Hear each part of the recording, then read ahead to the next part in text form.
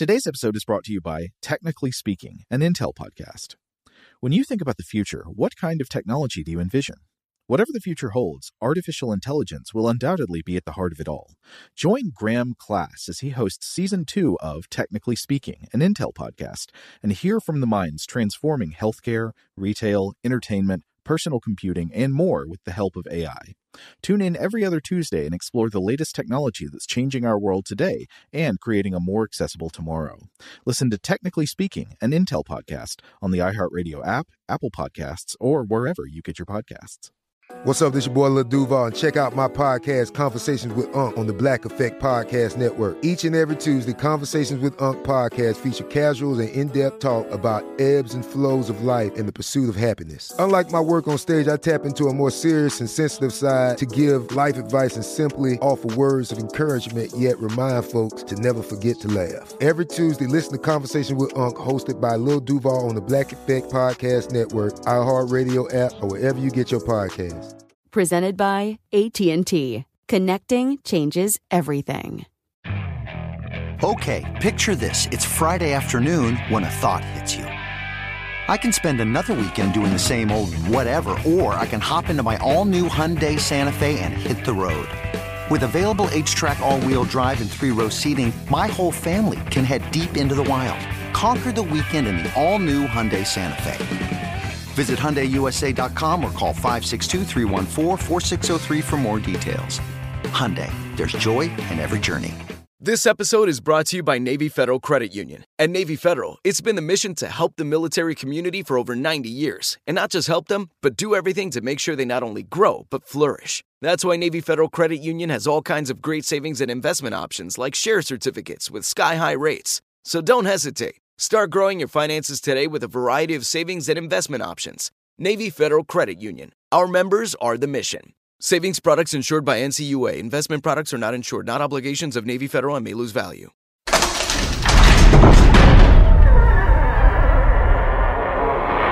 Hey, welcome to Stuff to Blow Your Mind. My name is Robert Lamb.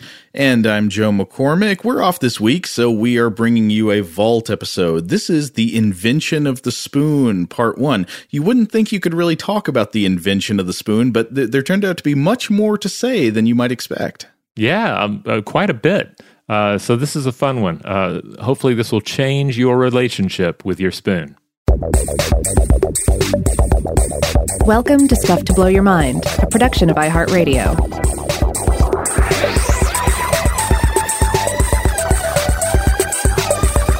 Hey, welcome to Stuff to Blow Your Mind. My name is Robert Lamb.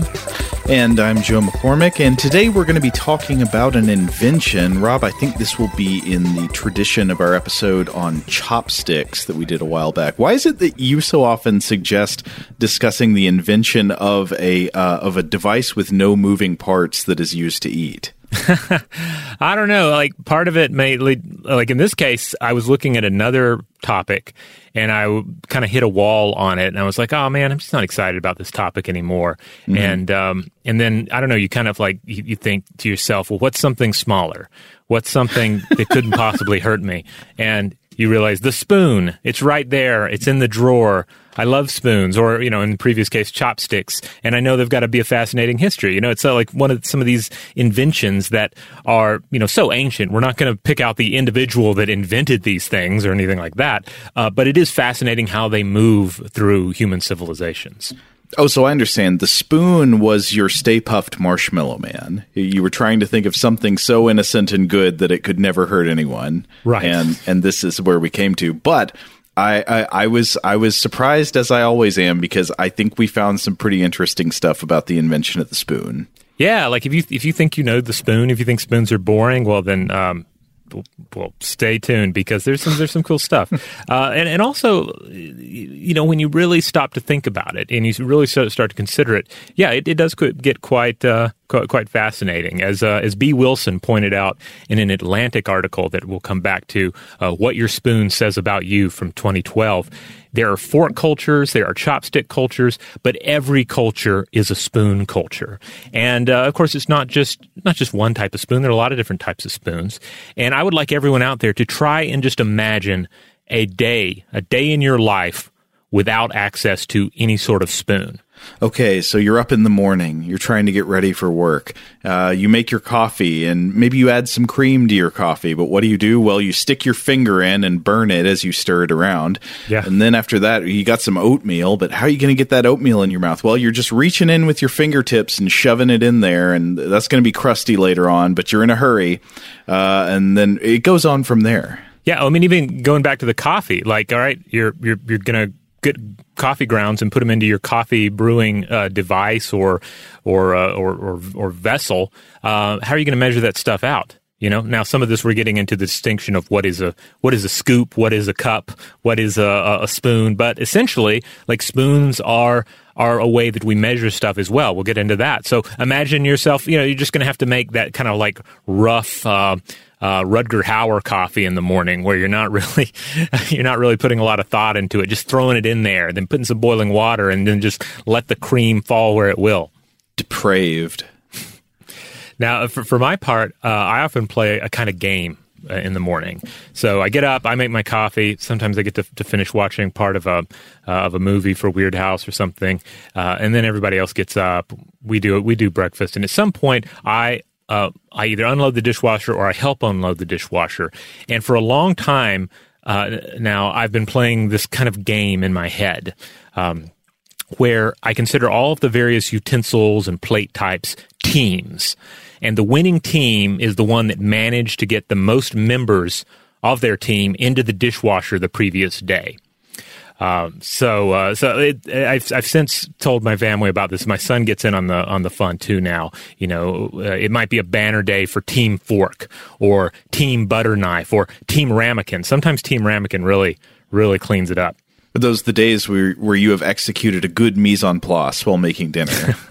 I don't know. We end up using ramekins for a lot of different things. So it's like, puddings or snack mix. You don't want to eat right out of the bag. You put it into the ramekin. So there are days when the ramekin team goes quite well. But my favorite team, and the team that seems to win the most, is of course Team Spoon.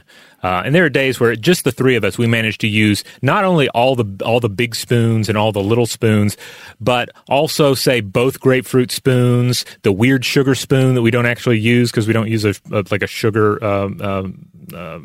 caddy thing, and also the odd spoon that's in the drawer that doesn't match anything else, that's like left over from some other set or something. So nobody's left on the bench for Team Spoon. Everybody's in the game and they win. This is like one of those big tag team matches where suddenly everybody ends up in the ring. They're all pouring out. Yeah, the serving spoons, wooden cooking spoons, you name it. So, yeah, it's really hard for me to imagine a day without using spoons. I don't even know. I don't even want to tell people to take the no spoon challenge and tell us how it goes, because it doesn't sound fun. So really, just think of all the things we use a spoon for. So mixing, stirring, measuring, serving, eating, and just think of all the foods they work well with. I feel like I can depend on the spoon for just about everything, with occasional use of chopsticks as well. But I rarely use a fork. And part of it is my, I don't know, I've gotten to where I kind of think of the fork as maybe just too pointy and maybe too violent. But I just rarely need one if I'm going to depend on the spoon. The spoon can do pretty much everything the fork can. And if it can't, then I've got the chopsticks to depend on. Yeah, I mean, I guess it depends largely on what kinds of foods you eat the most in your house, but we're the same way.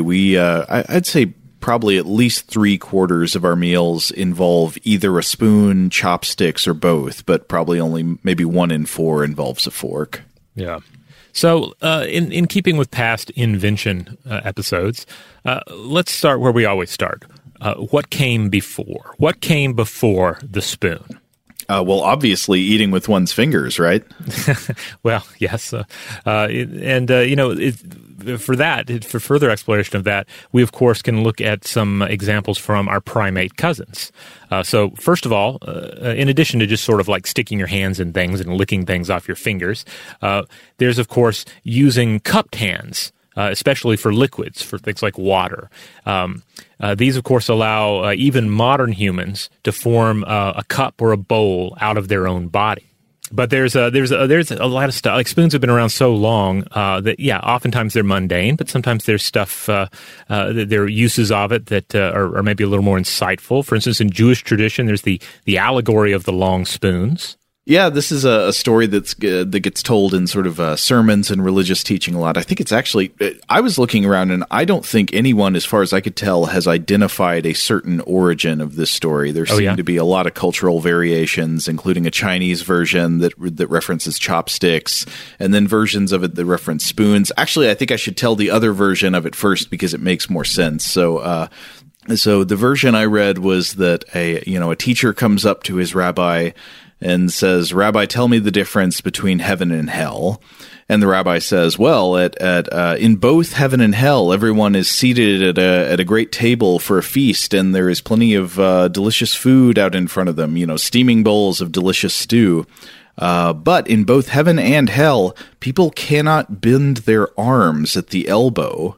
And yet, while that means everyone in hell starves because they can't bring the food up to their lips, everyone in heaven is sated because they don't try to feed themselves, they feed each other."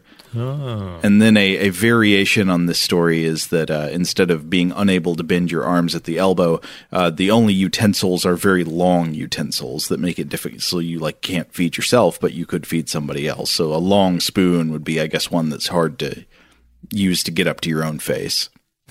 Okay. Well, I see the point they're making, but also just the idea of being like a Star Wars action figure in the afterlife and not being able to move your arms, having only one point of articulation, maybe two. That does sound like torment. I mean, I think the point it's trying to make is maybe not literally supposed to be about heaven and hell, but about how, the kind of Ebenezer Scrooge concept that a person who is selfish creates a hell of their own making by their continued inability to think of other people. Right, yeah. But put enough miserable people in one place, and that place will become a place of misery. Yeah, just by virtue of their personalities. But I guess one thing that does highlight is that maybe a lot of times we don't appreciate enough the minute physical features of a spoon and how much difference that makes in how usable it is. This makes me think at least about how hard it is to eat with a spoon that is just slightly too big.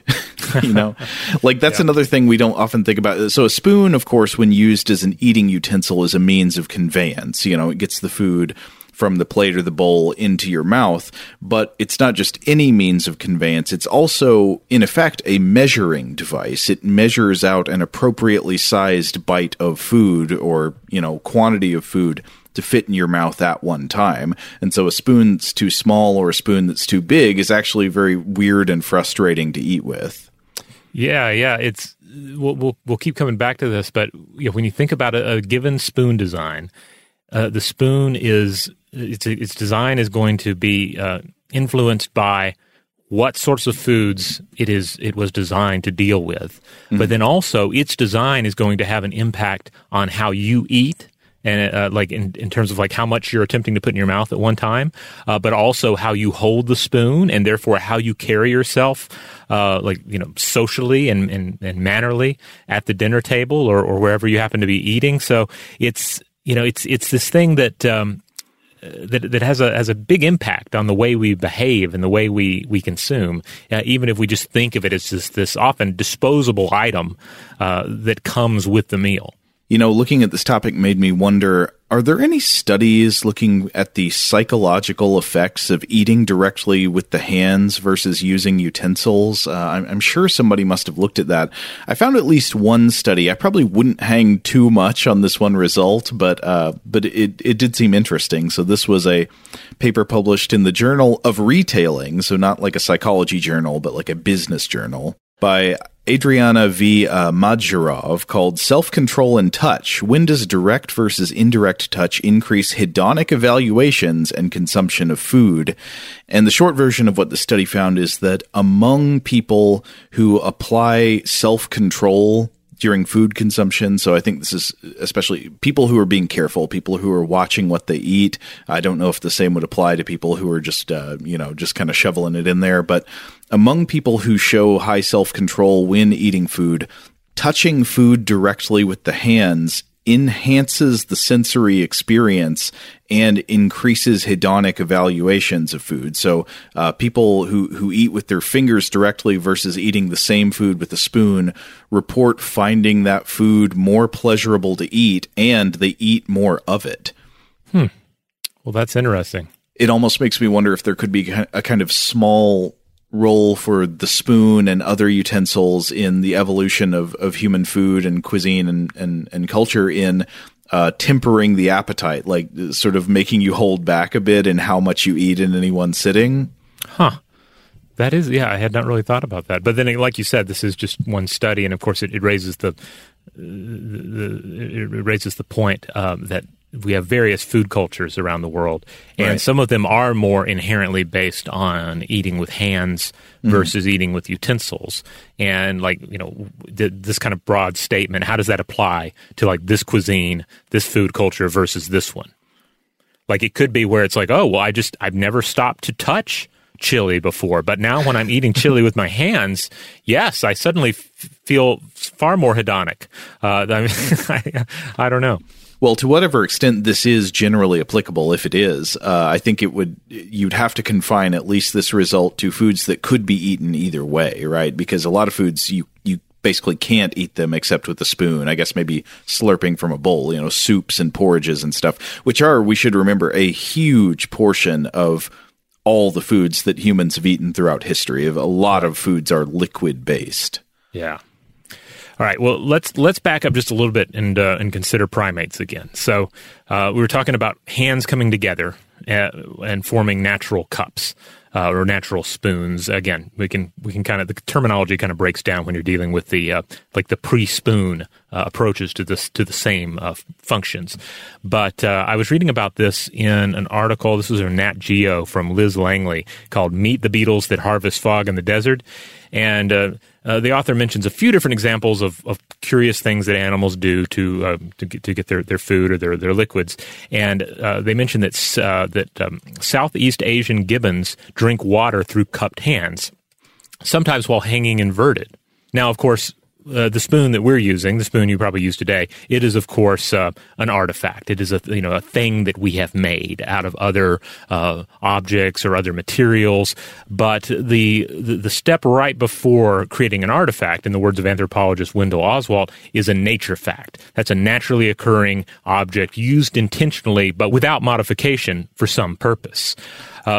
So Jane Goodall actually observed chimpanzees using blades of grass as a kind of spoon to consume termites in the 1960s. And I ran across a 2015 paper published in the Royal Society Open Science that found that chimps use leaves as a kind of spoon or cup to drink alcohol seeping from palm trees. Leafy shot glass. Yeah, exactly. Now, likewise, before humans crafted the first spoons or something, or the proto-spoons, they likely used found pieces of wood and especially shells. As pointed out by the California Academy of Sciences, which has a page on spoons, both the Greek and Latin words for spoon are derived from cochlea, meaning a spiral-shaped snail shell. This may point to the origins of the spoon in Europe, at least. Taking a shell, a found shell, and using that as a spoon. And of course, we see this reflected sometimes in our more elegant spoon designs, where the spoon itself, the cup of the spoon is made, the bowl of the spoon is made to look like a shell. Oh, yeah, I've used a spoon like that before. I think at some family member's house at some point. It was like a ladle that was shaped like a shell that had the ridges in it. It was annoying to use.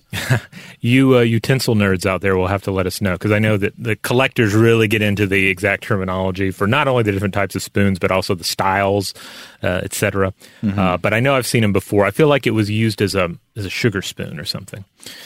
But then another question arises here.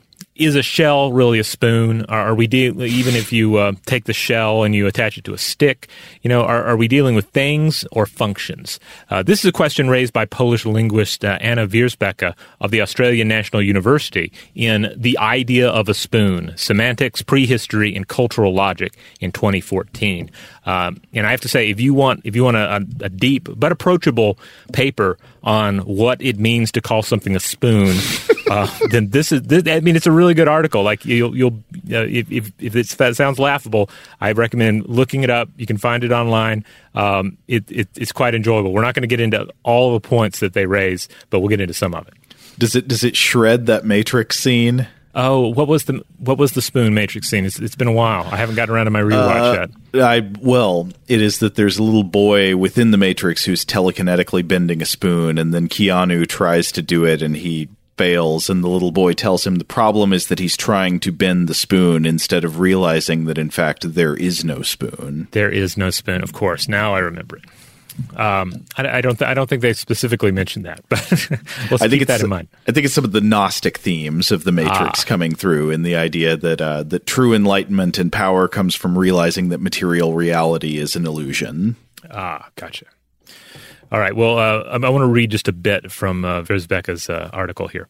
Quote, "When the focus is on things rather than concepts, it is indeed impossible to draw a line between spoons and sort of spoons. There are many shades of gray between a Puritan, that's a type of spoon that we'll discuss later on in the episode, and a shell, or between a carved spoon and a chip of wood. There is no such shading, however, between the concept spoon and concept shell or chip of wood. The invention of the spoon, like the invention of the wheel, is a conceptual breakthrough. Without a clear distinction between things which are made for purpose according to a certain blueprint and things which are merely used for a purpose with no crystallized creative idea behind them, we can hardly make any firm generalizations about cultural history, prehistory, and the history of cooking and eating." And then they go on to say, quote, "I submit that cultural kinds are based on complex ideas born in individual human minds in the context of particular needs, ideas that have caught on in certain communities and have become embedded in social practices, and that without identifying these ideas, we cannot fully understand the practices based on them." And from here, they point to a very important consideration in the birth or invention of the spoon, that it arises in large part due to the importance of soft, watery, cereal-based foods such as gruels and porridges in given cultures. And so different sorts of spoons that we find in different cultures are tied to specific food cultures. Well, yeah, if you want to jump right into it, I could discuss some specific evidence on exactly that front. Yeah, why not? There are no rules. We just dig our spoons in wherever. Shout out to Astapro for sponsoring this episode and providing us with free samples. Rob, as the local host with allergies here, they sent you some of their nasal spray to treat your allergies. What was your experience like? Yeah, that's right. I always wrestle with the pollen a bit when it rolls in during the spring, so they sent me the little nasal spray. I tried out the product, and yeah, it sure did help me get on top of my symptoms for the day. And it's so fast-acting, it was already kicking in before I left the house. Astapro is a first-of-its-kind nasal allergy spray. It's the fastest 24-hour over-the-counter allergy spray. It starts working in 30 minutes, while other allergy sprays take hours. Astapro is the first and only 24-hour steroid-free allergy spray. Astapro delivers full prescription-strength indoor and outdoor allergy relief from nasal congestion, runny and itchy nose, and sneezing. Get fast-acting nasal allergy symptom relief with Astapro. Go to astaproallergy.com for a discount so you can get Astapro and go today. ASTEPRO allergy.com. Astapro and go. Use as directed for relief of nasal congestion, runny nose, sneezing, and itchy nose due to allergies. Today's episode is brought to you by eBay. eBay Motors is here for the ride. Remember when you first saw the potential? And then, through some elbow grease, fresh installs, and a whole lot of love, you transformed 100,000 miles and a body full of rust into a drive that's all your own. Look to your left. Look to your right. It's official. No one's got a ride like this. There's nothing else that sounds like, feels like, or looks like the set of wheels in your garage. With over 122 million parts, you can make sure your number one ride or die stays running smoothly, so there's no limit to how far you can take it. Brake kits, turbochargers, engines, exhaust kits, roof racks, LED headlights, bumpers, whatever your baby needs, eBay Motors has it. And with eBay Guaranteed Fit, it's guaranteed to fit your ride the first time, every time, or your money back. Plus, at these prices, well, you're burning rubber, not cash. Keep your ride or die alive at ebaymotors.com. Eligible items only. Exclusions apply. Today's episode is brought to you by Technically Speaking, an Intel podcast. When you think about the future, what kind of technology do you envision? Whatever the future holds, artificial intelligence will undoubtedly be at the heart of it all. Join Graham Class as he hosts Season 2 of Technically Speaking, an Intel podcast from Ruby Studio in partnership with Intel. Explore the future of technology that's rapidly evolving our world today with the help of AI. There's still so much work and research needed to fully understand the power and potential of AI, and Intel is at the forefront of implementing AI in revolutionary technology that's changing the world we live in for the better. In each episode, Graham interviews the minds transforming medicine and healthcare, retail, entertainment, personal computing, and more while pioneering new uses for AI in these spaces. Tune in every other Tuesday and explore the latest technology that's changing our world today and creating a more accessible tomorrow. Listen to Technically Speaking, an Intel podcast on the iHeartRadio app, Apple Podcasts, or wherever you get your podcasts. Today's episode is brought to you by Visible. If you haven't heard of Visible, now you have. They're the wireless carrier that's making wireless visible. It's in the name. Get a one-line plan with unlimited 5G data powered by Verizon, just $25 a month, every month, taxes and fees included. Having a one-line plan means you only need you to save. No estranged roommates, exes, cousins twice removed, or AI-powered humanoid robots needed. And because $25 a month really means $25 a month, you can call, text, stream, whatever, as much as you want without worrying about getting dinged at the end of the month. No hidden fees, no surprises. No, really. It's like the old saying goes, you can't judge a book by its cover, but you can judge a company by its name. So spread the word. Tell all your friends there's a wireless company out there with transparency in their name, and they're called Visible. Start saving on wireless today at Visible.com. Monthly rate on the Visible plan for data management practices and additional terms, visit Visible.com.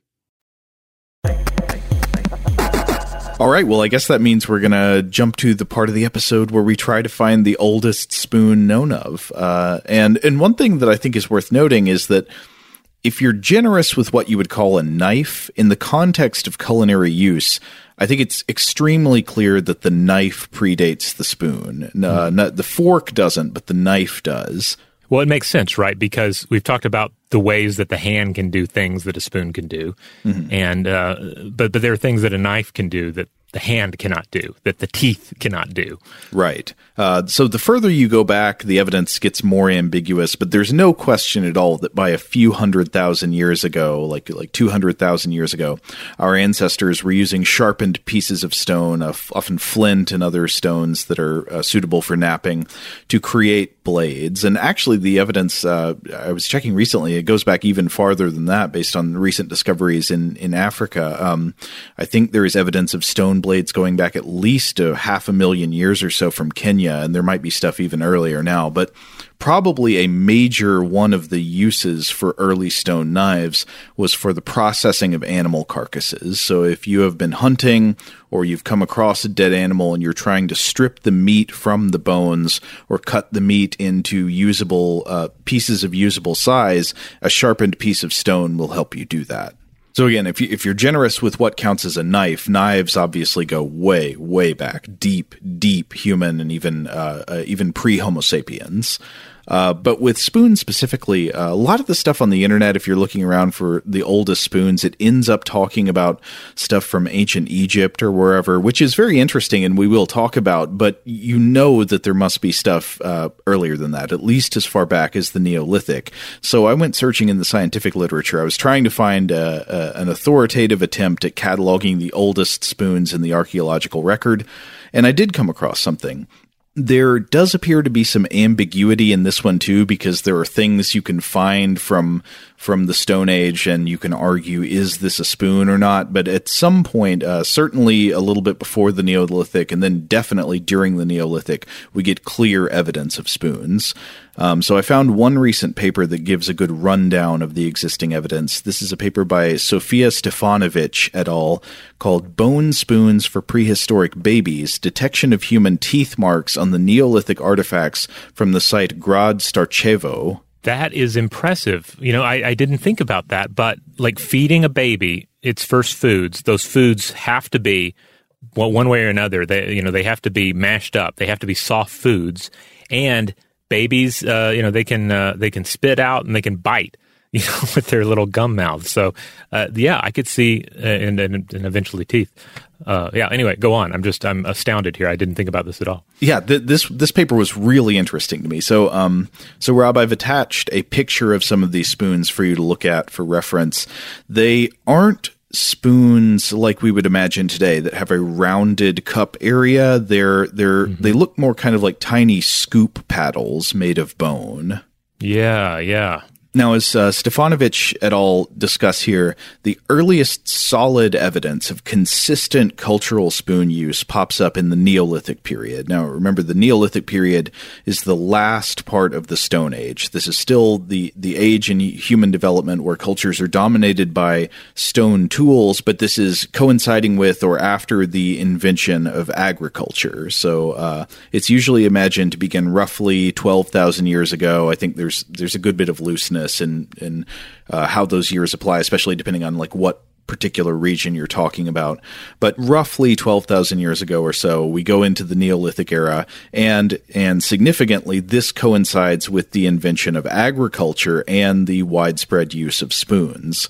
Before the Neolithic, there is some evidence of spoons, but in the words of the authors here, these pre-Neolithic spoons are, quote, rare and isolated occurrences. And they give a few examples. One is something cited by an archaeologist named John Nandris that was published in the Bulletin of the Institute of Archaeology in 1972.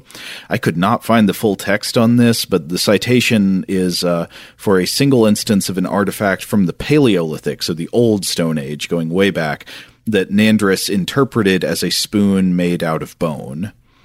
For more solid evidence, the authors here cite, quote, the earliest secure find of a pre-Neolithic spoon was documented at a geometric Kebaran site of Uyun al-Hammam, which was context dated to about 16,500 years ago, or 16,500 years ago, roughly. Now, I followed this up. I went to the study they were talking about, and this is a study by Lisa A. Marr et al. Called A Unique Human Fox Burial from a Pre-Natufian Cemetery in the Levant, Jordan. And this was published in PLOS 1 in 2011. And this also was really interesting. So this is one of the earliest examples known of a spoon in the archaeological record. And it's being attributed to what is being called here the pre-Natufian culture. Now, if you've been listening to the show for a while and the idea of the Natufian culture rings a bell, this is the modern name for a late Paleolithic culture that lived in the Levant. So you think modern-day Syria, Lebanon, Israel, and Jordan. And the Natufian culture is really interesting from a historical technological perspective because they sort of show signs of practices that are associated with agriculture, but before the apparent invention of agriculture. So a lot of things you might think of as associated with agriculture, like a sedentary existence, remaining in one place for prolonged periods of time, things like cemeteries and architecture and certain types of culinary innovations. All these things we think of as sort of stemming from the farming existence, but then the Natufians showed some evidence of these practices before they had settled farming.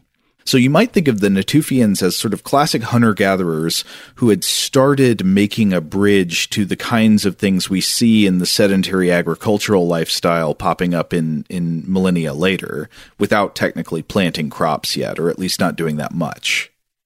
Okay. Yeah. So, it makes sense that this would be the type of people where you might find something like the spoon, which, as we'll continue to discuss here, is seemingly inherently linked with, ultimately its widespread use with the agricultural revolution. Right. So here, this is another thing you might recall. The reason it's come up on the show before, we talked about the Natufian culture in the context of our invention episode on bread and toast. You remember this, Rob? Yeah. Mm-hmm. So there was this study that we talked about by Aranz Otegui et al., published in Proceedings of the National Academy of Sciences in 2018. And this was the bread before farming study, which looked at evidence from Natufian cooking sites in Jordan from about 14,000 years ago. So again, before there was really any signs of organized agriculture. And they found what looked like the charred remains of breadcrumbs in the cooking sites. In other words, it looks like these people were making bread before they were planting cereal crops. So this would have meant harvesting grain from wild grasses and then, doing the culinary innovation work of putting together these grains with other ingredients to make a kind of bread. I think this would have been einkorn wheat, which is a wild strain of wheatgrass, and then something called the roots of club rush tubers. And then also there were some other things mixed in, spices like mustard and trace amounts of barley. And it looks like what happened is they would make this dough out of these grains and then cook it on the heated stone walls lining their fire pits, which is actually kind of similar to the way that Indian naan bread is made in the walls of a tandoori oven today. Mm-hmm. Yeah. So anyway, that was the context on, so Natufians apparently being grain innovators, people who were coming up with new and potentially revolutionary ways to cook with the grains of wild grasses. And of course, that would mean potentially not only bread, but bread's sibling, porridges, right? Exactly right. So coming back to this 2011 study by Marr et al. Remember, this is the one from the one called A Unique Human Fox Burial from a Pre-Natufian Cemetery in the Levant. And so I just want to read from the author's abstract here so we can see what's going on. They write, quote, "New human burials from northern Jordan provide important insights into the appearance of cemeteries and the nature of human-animal relationships within mortuary contexts during the Epi-Paleolithic period." So this is roughly 23,000 years ago to about 11,600 years ago. Picking up with them, in the Levant, reinforcing a socio-ideological relationship that goes beyond predator-prey. Previous work suggests that archaeological features indicative of social complexity occur suddenly during the latest Epi-Paleolithic phase, the Natufian. Again, that's roughly 14,500 years ago to about 11,600 years ago. These features include sedentism, so a settled existence, cemeteries, architecture, food production, including animal domestication, and burials with elaborate mortuary treatments. So I think this is what we were talking about just a little while ago, the idea of settled existence and showing cultural practices that we associate with agricultural societies. They write, "Our findings from the pre-Natufian Middle Epi-Paleolithic cemetery of Uyun al-Hammam demonstrate that joint human-animal mortuary practices appear earlier in the Epi-Paleolithic. We describe the earliest human fox burial in the Near East, where the remains of dogs have been found associated with human burials at a number of Natufian sites. This is the first time that a fox has been documented in association with human interments predating the Natufian, and with a particular suite of grave goods. Analysis of the human and animal bones and their associated artifacts provides critical data on the nature and timing of these newly developing relationships between people and animals prior to the appearance of domesticated dogs in the Natufian." Yeah, so in these graves, they do find an example of humans buried alongside a fox. And coming to the spoon in particular, there is one of these graves, it's grave 8, which they say they find a spoon/spatula that consists of, quote, a tibial shaft fragment from a red deer, Cervus elaphus, with one end broken at an oblique angle and tapering to a rough point, while the other end has been smoothed to form a shallow depression. So it appears this is one of the earliest clear indications of a spoon in the archaeological record from this pre-Natufian burial site. And this is so interesting. Sparks are going off in my brain. You might not imagine to find these things going together. Some of the earliest clear evidence of a spoon and some of the earliest known burials of a human with a fox buddy. Yeah, like you're tempted to try and connect the two. Like maybe spoons are helpful for feeding pet foxes. I don't know. I mean, in the care of a pet, we do find ourselves using spoons. You know, I mean, you got to get the food out of a can one way or another. You got to. Occasional medicines. I wasn't trying to be that direct in the connection, but it does. Yeah. I mean, I see what you're saying there. It suggests that there's some kind of a ferment underlying both, perhaps. Yeah. But anyway, coming back to that first study, Stefanovic et al., summarizing other early evidence for spoons in the archaeological record, Stefanovic et al. write, quote, bone spoons were also present in the Natufian. Again, that's 14.5 to 11.5 thousand years ago. And in Mesolithic Europe, in the material culture of the Circumbaltic hunter-gatherers. However, the ubiquity and quantity of spoons in bone tool assemblages significantly increases in the Neolithic period, especially in the early Neolithic of Anatolia and the Balkans, and they are primarily a Neolithic phenomenon. So once we hit the Neolithic era, there's agriculture spreading all around. We're in this final stage of the Stone Age tool set. Spoons start showing up all over the place, and this really does appear to be connected to the advent of agriculture. Humans are living a more settled existence. They're practicing both the farming of cereal crops and animal agriculture, which importantly provides milk. And spoons are showing up all over the place. So what does this mean? And to me, this gets into the even more fascinating part of the Stefanovic study, because what it's actually looking at here is the invention of the earliest spoons in the context of broader shifts in food technology, agriculture, and especially child care. So I was reading a good write-up of this study by archaeologist and science writer Christina Kilgrove on her Forbes blog. You can go read that blog post if you want to know more, but just to hit some of the points from it. The site that they're looking at here in this study is Grad Starčevo, which is on the bank of the Danube in Serbia.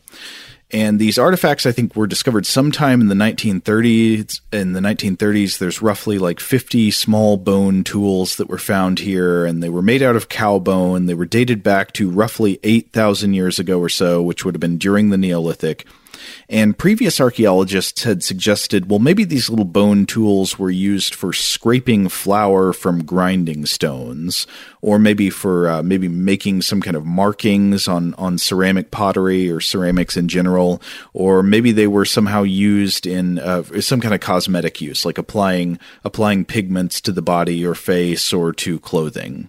But the authors of this 2019 study by Stefanovic et al. Argue something different. They say, no, these tools are spoons, and that, quote, they were used for feeding babies, and that marks on them can be connected to the usual mouthing behavior, meaning biting, nibbling, gnawing, and pulling, of children who may, up to 4 years of age, mouth objects up to 50 times during 1 hour. And they tested this by doing bite mark analysis. They were comparing marks left on these bone tools to marks left by dental models based on the teeth of babies and children today. And what they say is they found a match. The marks on these bone tools really made it look very clear that babies and young children were chewing on them, and that these probably were spoons used for feeding babies. And so here I want to read a section from Kilgrove's write-up, quote, the discovery of feeding spoons is highly significant archaeologically. In the Neolithic time period, there came a series of dramatic transformations for human culture, a more sedentary way of life thanks to the first plant and animal domestication. This so-called Neolithic revolution also affected the population structure, reduced mobility, a shift towards high-calorie cereal foods, and a reduction in the length of time that mothers breastfed their babies, led to an incredibly rapid population growth. And she notes that even though the demographic growth of humans during the Neolithic period should be understood in a major way in terms of what mothers and babies were doing at the time, this area of prehistory has often been understudied. And I think that reflects a general trend in the study of history and deep prehistory, is that there's sometimes not enough attention paid to domestic life and the raising of children. Yeah, more focus on what the hunters were doing and so forth, yeah. And so Stefanovic and colleagues in this paper argue that, quote, the increased number of babies in the Neolithic demanded new daily life routines, not only for prehistoric parents, but for the whole community.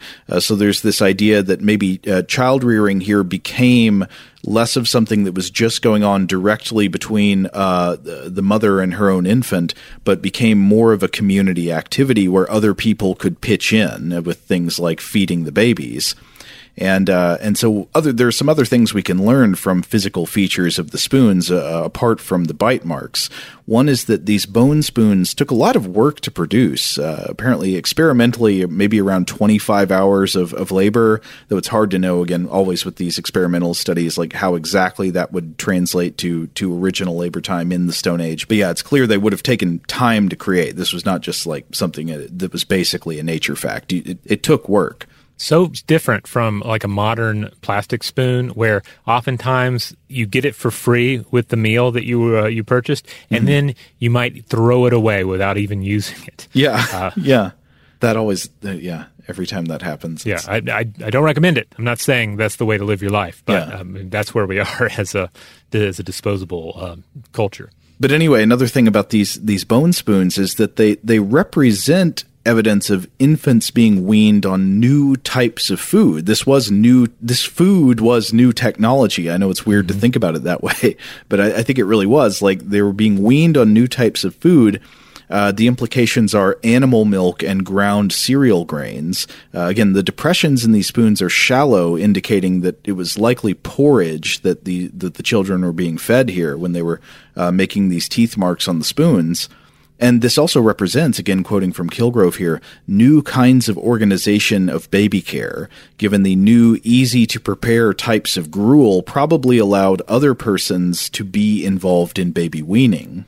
So anyway, this makes me think about spoons in a whole new light as like a crucial piece of technology in the development of human culture, especially as this relates to what childcare consisted of and who could do it.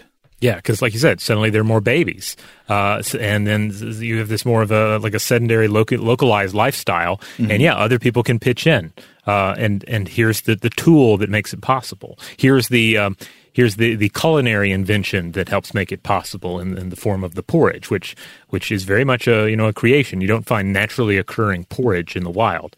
Yeah. So this paper, I will say, it really blew my mind. I will not think about spoons the same way after this one. Today's episode is brought to you by eBay. eBay Motors is here for the ride. Remember when you first saw the potential? And then, through some elbow grease, fresh installs, and a whole lot of love, you transformed 100,000 miles and a body full of rust into a drive that's all your own. Look to your left. Look to your right. It's official. No one's got a ride like this.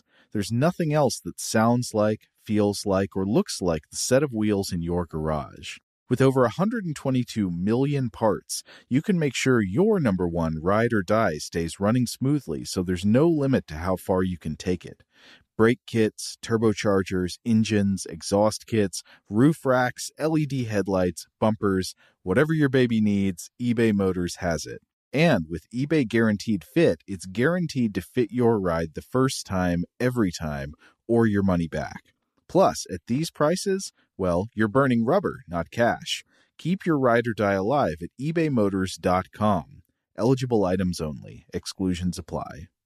Today's episode is brought to you by Technically Speaking, an Intel podcast.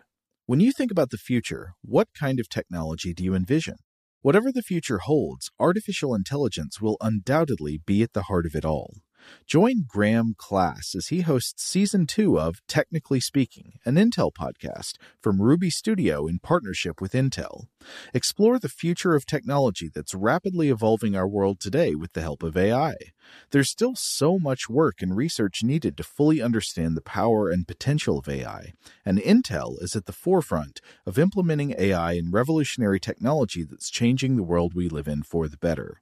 In each episode, Graham interviews the minds transforming medicine and healthcare, retail, entertainment, personal computing, and more while pioneering new uses for AI in these spaces. Tune in every other Tuesday and explore the latest technology that's changing our world today and creating a more accessible tomorrow. Listen to Technically Speaking, an Intel podcast on the iHeartRadio app, Apple Podcasts, or wherever you get your podcasts. Today's episode is brought to you by Visible. If you haven't heard of Visible, now you have. They're the wireless carrier that's making wireless visible. It's in the name. Get a one-line plan with unlimited 5G data powered by Verizon, just $25 a month, every month, taxes and fees included. Having a one-line plan means you only need you to save. No estranged roommates, exes, cousins twice removed, or AI-powered humanoid robots needed. And because $25 a month really means $25 a month, you can call, text, stream, whatever, as much as you want without worrying about getting dinged at the end of the month. No hidden fees, no surprises. No, really. It's like the old saying goes, you can't judge a book by its cover, but you can judge a company by its name. So spread the word. Tell all your friends there's a wireless company out there with transparency in their name, and they're called Visible. Start saving on wireless today at Visible.com. Monthly rate on the Visible plan for data management practices and additional terms, visit Visible.com. Okay, picture this. It's Friday afternoon when a thought hits you. I can waste another weekend doing the same old whatever, or I can conquer it. I can hop into my all-new Hyundai Santa Fe and hit the road. Any road. The steeper, the better. Because my all-new Santa Fe is available with H-Track all-wheel drive, so I can hit the trail without a worry in the world. Heck, with 3 rows and best-in-class rear cargo space, I can pack the whole family in with all our gear. We've got available dual wireless charging for our phones, so we'll never lose touch with civilization, and we won't lose touch with the primordial power of Mother Earth. So which is it? Waste the weekend or do something a little more epic? And conquer it in the all-new Hyundai Santa Fe. Visit HyundaiUSA.com or call 562-314-4603 for more details. Hyundai, there's joy in every journey.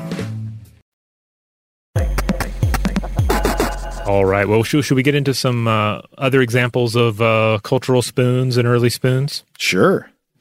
All right. Well, I was, as Wiersbecke brings this up, there's an author, James Gibbs, who discussed the Egyptian spoon, which you alluded to earlier. The Egyptians produced small, round bronze spoons around 1000 BCE. And these were really neat because they had sharp points at the end of the stem. So on one end of the spoon, you have the spoon, the little bowl of the spoon, and then on the other end, there's a skewer of sorts. You might also call it the one-tine fork. Yeah, exactly. But the thing is, it's kind of a mystery of what this was actually used for. So it's thought that you either flipped your spoon around and you then used the spear to like grab bits of meat off your plate, again, using it just like a one-pronged fork. Or, and this is neat, it was used to extract snails. So it's for digging around in there? Yeah. Okay. So I have to admit, I'm not a big snail consumer and never was, but I was looking around. I was like, okay, escargot is a thing. It's part of French cuisine. And I was looking around at utensils for that. And there are specialized utensils for snail eating, for escargot, though it seems to generally revolve around tongs and narrow two-pronged forks. However, I looked around a little bit more. My Amazon search results are totally jacked now. They're just going to try and sell me weird or atypical eating utensils now. Mm-hmm. But I do see modern seafood fork-spoon combos that remind me a lot of the Egyptian description. Like they're narrow with like a little spoon on one end and it's like a thing that's more like a little shiv on the other that's used for digging around in like things like crabs, picking crab, which is interesting because that, of course, is something that is often done with fingers. Like fingers work really well for picking crab, if you don't mind your fingers being stabbed by tiny pieces of shell constantly. Yeah, and just getting all nasty. Yeah. That's one of the things I always feel like I enjoy eating crab, but whenever I do, I feel very self-conscious because I feel like I look disgusting. Like my fingertips are all covered in that juice and it's just all over the place. I don't know. Yeah, it's one of those things that I enjoy for a little bit and then I'm increasingly over it. But it does make me feel like a total hunter-gatherer, like I'm just I'm just digging through the raw animal. It's a kind of eating that for me does not facilitate conversation at the table. It's like you don't imagine like sitting around cracking on a crab while you're also having a stimulating conversation. It's just what's going on is between you and the crab. Well, and then sometimes there's communication about the crabs. You're talking about the search for the meat, and if you have younger members at the table, it's about then helping them acquire the meat. So I don't know. But anyway, as far as Egyptian spoons go, I've also read that spoons don't seem to have been really in use in pre-dynastic Egypt. So spoons came with the rise of the pharaohs. So food would have largely been consumed prior to this by hand at the table, which is still again a feature of various culinary traditions. But you do see the rise of the pharaohs, the rise of the spoon, and you see some very ornate spoons emerging as well. Well, something that I think emerges very early in human cooking and culinary traditions, and is still a major feature of a lot of food today, is the spoon that is edible. Where a lot of cultures focus very much on like scoopable breads that function as a kind of spoon, where you'll have like a stew type food, and then you'll have a type of flatbread or something that you use to scoop up or sop up the stew and then shovel that into the mouth, and then you eat it as well, which is, I don't know, that's very appealing in many ways. And even that might be the cultural precursor to foods you might not think of as very connected to culinary history, like nachos with nacho cheese sauce, or you like dip it in. That's an edible spoon, right? The chip is. Yeah. I mean, in a way, it's kind of getting to the idea of, all right, we have these grains. Mm-hmm. What can we make? Well, we can make porridge and we can make bread. And then, we can use the bread to eat the porridge. Genius. Mm-hmm. Like that basic motif you see in a lot of different cuisines. And I love it. I mean, I love Ethiopian cuisine, where you use the special bread. And then, of course, there's a lot of this in various Indian cuisines as well. But yeah, I feel like you can find it pretty much everywhere. Like every culture that has bread or some sort of bread-like product is going to have some sort of sopping action going on. Yeah.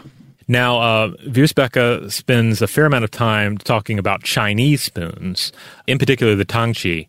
So this is a soup spoon, and you've likely seen one of these before. If you've ever had Chinese food, say at a Chinese restaurant or even other Asian cuisines, it has a short, thick handle and a deep, flat bowl, and they're really great for soups. They hold more than a traditional Western soup spoon, and at least in my experience, I feel like it can be more stable and it can be more suitable for cooling, for blowing on the soup.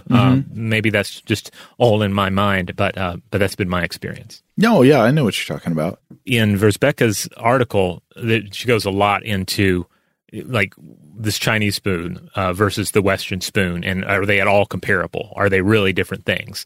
And I just refer to you that article for more of that. But they point out that the tang essentially means soup in this context, but in the Chinese usage, it's water plus lots of different things. And it's different, apparently, from a thick soup or a soup that doesn't have anything in it, like a pure broth type of soup, each of which have their own words in Mandarin. Its origins, however, and its exact design seem linked to North Chinese millet used in congee, which is a lot like Western porridge and gruel. We talked about this a good bit in our chopsticks episode, because the more like the earlier reliance on millet, there's no use for chopsticks. Like, what are you going to do? Eat porridge with chopsticks? No, it doesn't make any sense. It's only as you move away from that and you get more into rice that you see the rise of the chopstick. Yeah, and if you recall from our episode about chopsticks, that the earliest evidence is that chopsticks were originally used more as a cooking utensil than as an eating utensil.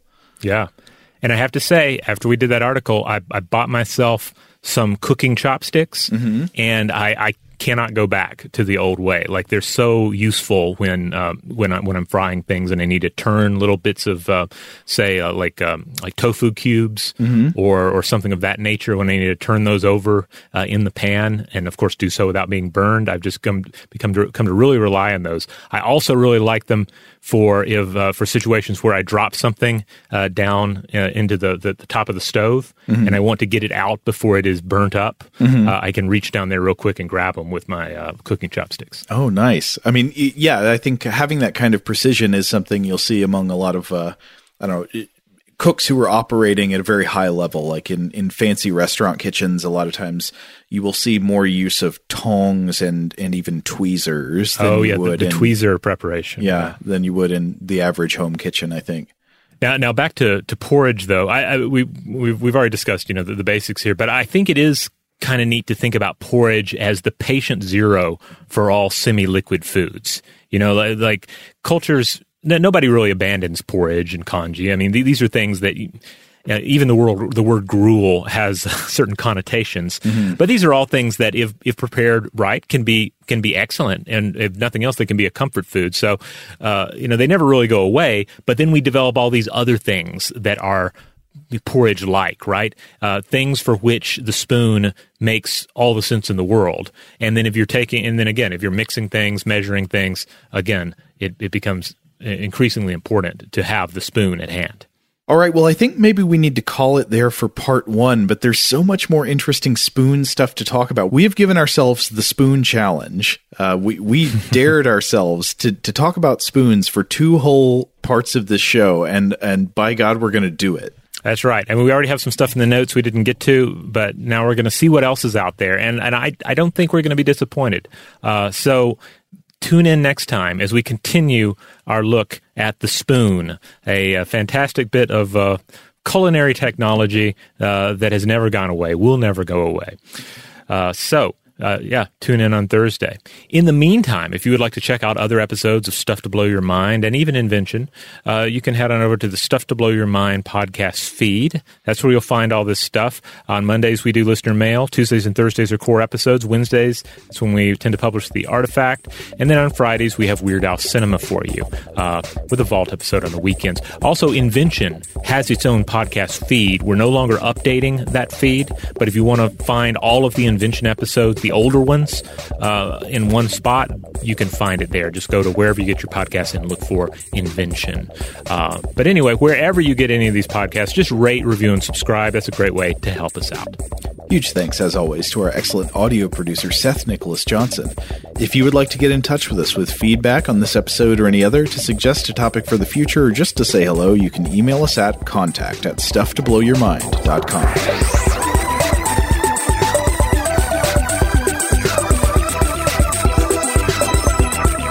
Stuff to Blow Your Mind is a production of iHeartRadio. For more podcasts from iHeartRadio, visit the iHeartRadio app, Apple Podcasts, or wherever you listen to your favorite shows.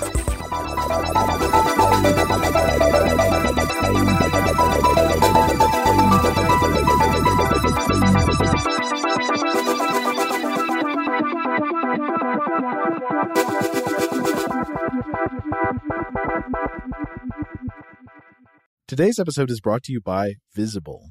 The future of wireless is here, and it's transparent. Switch to Visible, the wireless company that makes wireless visible. Get a one-line plan with unlimited 5G data powered by Verizon, just $25 a month, every month, taxes and fees included. No hidden fees, no surprises, no, really. What are you waiting for? Get with the times and switch to Visible at Visible.com. Monthly rate on the Visible plan. For data management practices and additional terms, visit Visible.com. Rev up your thrills this summer at Cedar Point on the all-new Top Thrill 2. Drive the sky on the world's tallest and fastest triple-launch vertical speedway. And now, for a limited time, get more Cedar Point fun for less with our limited-time bundle for just $49.99. Get admission, parking, and all-day drinks for one low price. But you better hurry, because this bundle won't last long. Save now at cedarpoint.com. Open a limited-time 11-month certificate at Kemba Financial Credit Union. At 5.25% APY, it's more than triple the national average, plus it's a safe and secure way to grow your money. Visit your local branch or kemba.org/cb for details. Offer expires May 31st, 2024. APY equals annual percentage yield. Restrictions apply. $500 minimum and $250,000 maximum deposit. Advantage status required. Comparison based on bank rate average. Federally insured by NCUA. Xumo Play is your destination for endless entertainment. With a diverse lineup of 350 plus live channels, movies, and full TV series, you'll easily find something to watch right away. And the best part? It's all free. Love music? Get lost in the 90s with iHeart 90s. Dance away with hip-hop beats and more on the iHeartRadio music channels. No logins, no signups, no accounts, no hassle. So what are you waiting for? Start streaming at play.xumo.com or download from the app and Google Play stores today. All you can stream with Xumo Play.